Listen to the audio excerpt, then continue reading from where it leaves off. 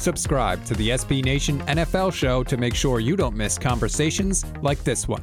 The Atlanta Falcons are 2-0, one of the more fraudulent 2-0 teams in the NFL by a lot of people's assertion. They had the badass aerial video of Bijan Robinson this week that everybody kind of fell all over themselves for. They are visiting the Detroit Lions. And the moment that Dan Campbell lost to the Seattle Seahawks, he said, we got a maybe more talented group coming in this building next week. I don't know that anyone thought that was the gotcha moment for the Lions. But if they were to lose this game, I think the Boo Birds might start coming out for them. They are 3-point favorites, a true home field advantage.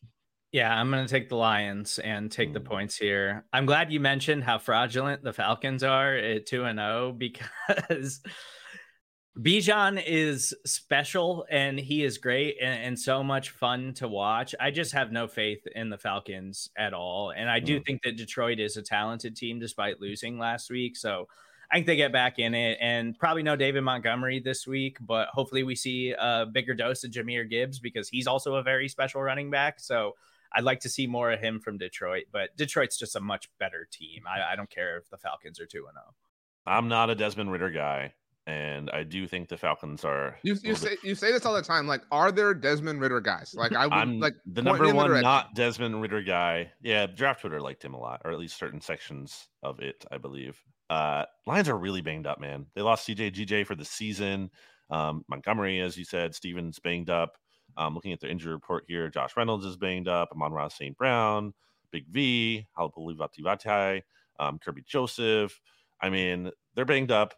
And also, Jerry Jacobs was getting cooked last week by Geno Smith. I think that's going to be an issue again here, even though I'm not a big believer in Ridder. I think he played a little bit better than I would have expected in week 2. I think the Bijan hype continues to roll here, and I will actually take the points. The Falcons getting 3 points here. I'll take the points.